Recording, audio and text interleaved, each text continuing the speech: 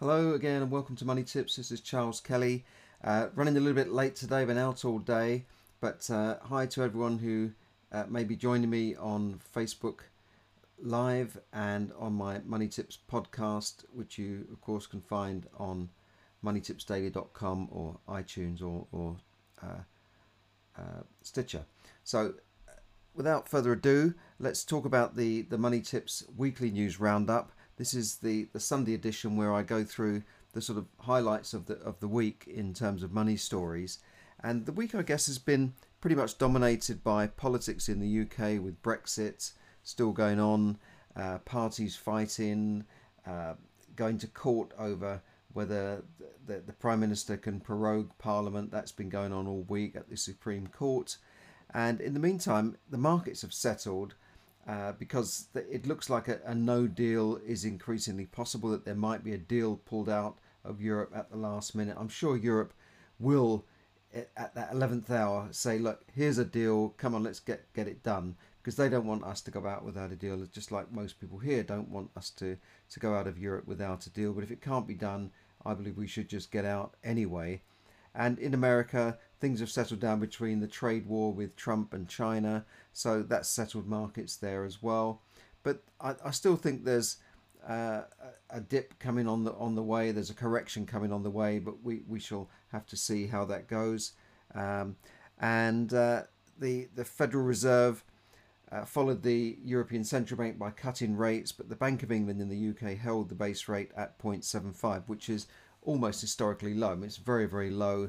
You know, you can now go out and borrow on a mortgage. You can borrow at on a buy to let at like 1.5% fixed, which is just, you know, unheard of really in the past. So it's still a good market. So the other news we talked about during the week, we talked about the Stripe brothers, who they're not actually called the Stripe brothers, but the two Irish guys that set up Stripe, who have become billionaires because their company is now worth 31 billion. Stripe is the online payment system that you may have seen on things like ClickFunnels and other applications.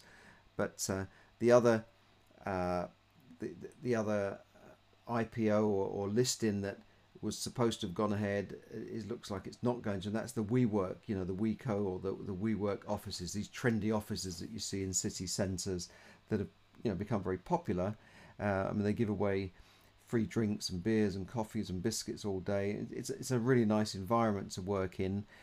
They were supposed to float for billions, but hasn't quite happened. There's some accounting problem. But the Saudi Arabian Aramco is steaming ahead. That will be a flotation of all flotations, 31 or $2 trillion. That's what they're going to be worth. And Airbnb also planning an IPO. This is the platform where you know, millions of people are making money by renting out spare rooms or whole houses. You don't have to. It doesn't have to be a room, by the way. It can be a house. It can be a boat. It can be a tree house. It can be anything. I've used Airbnb. I found them very, very good.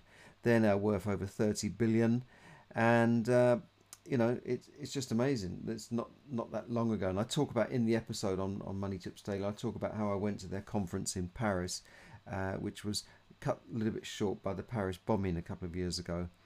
Then we talked about house prices in the UK, which are growing, barely growing, but at their slowest rate since 2012. And although they're just about growing, other parts of the country are slipping while other parts are growing. So that's keeping the average at around about 0.7%. But in London and the southeast, they have been falling. And it's only really low interest rates that's keeping the market together. If we had recessions like before, where interest rates went through the roof, I think a lot of people would be in trouble with their mortgages and losing houses, as was happening in those. There'll be a lot more repossessions. So it's low interest rates that's keeping things, you know, hanging in there, as it were. And I also talked this week about the new app launched that cancels free subscriptions after trials.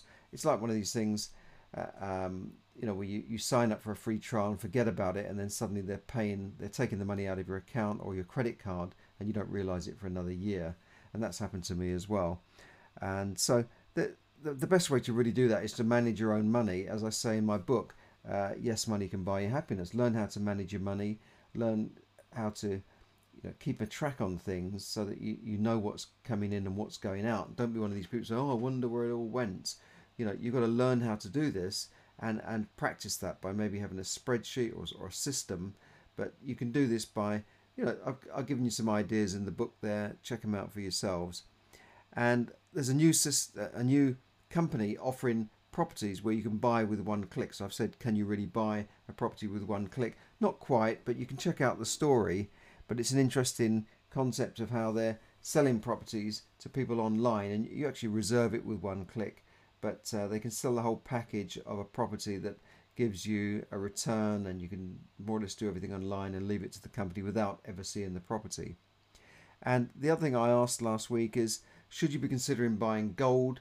A lot of money's gone into gold and silver and other precious metals in the last year due to the turbulence of some of the markets.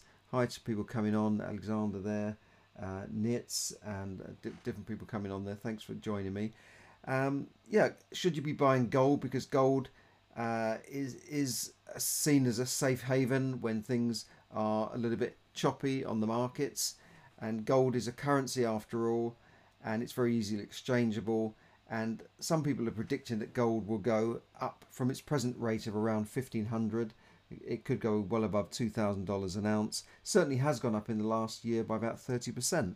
And I always keep a little bit of gold. And we talk about how to buy gold, what to do. That's in the episode there. So check that out.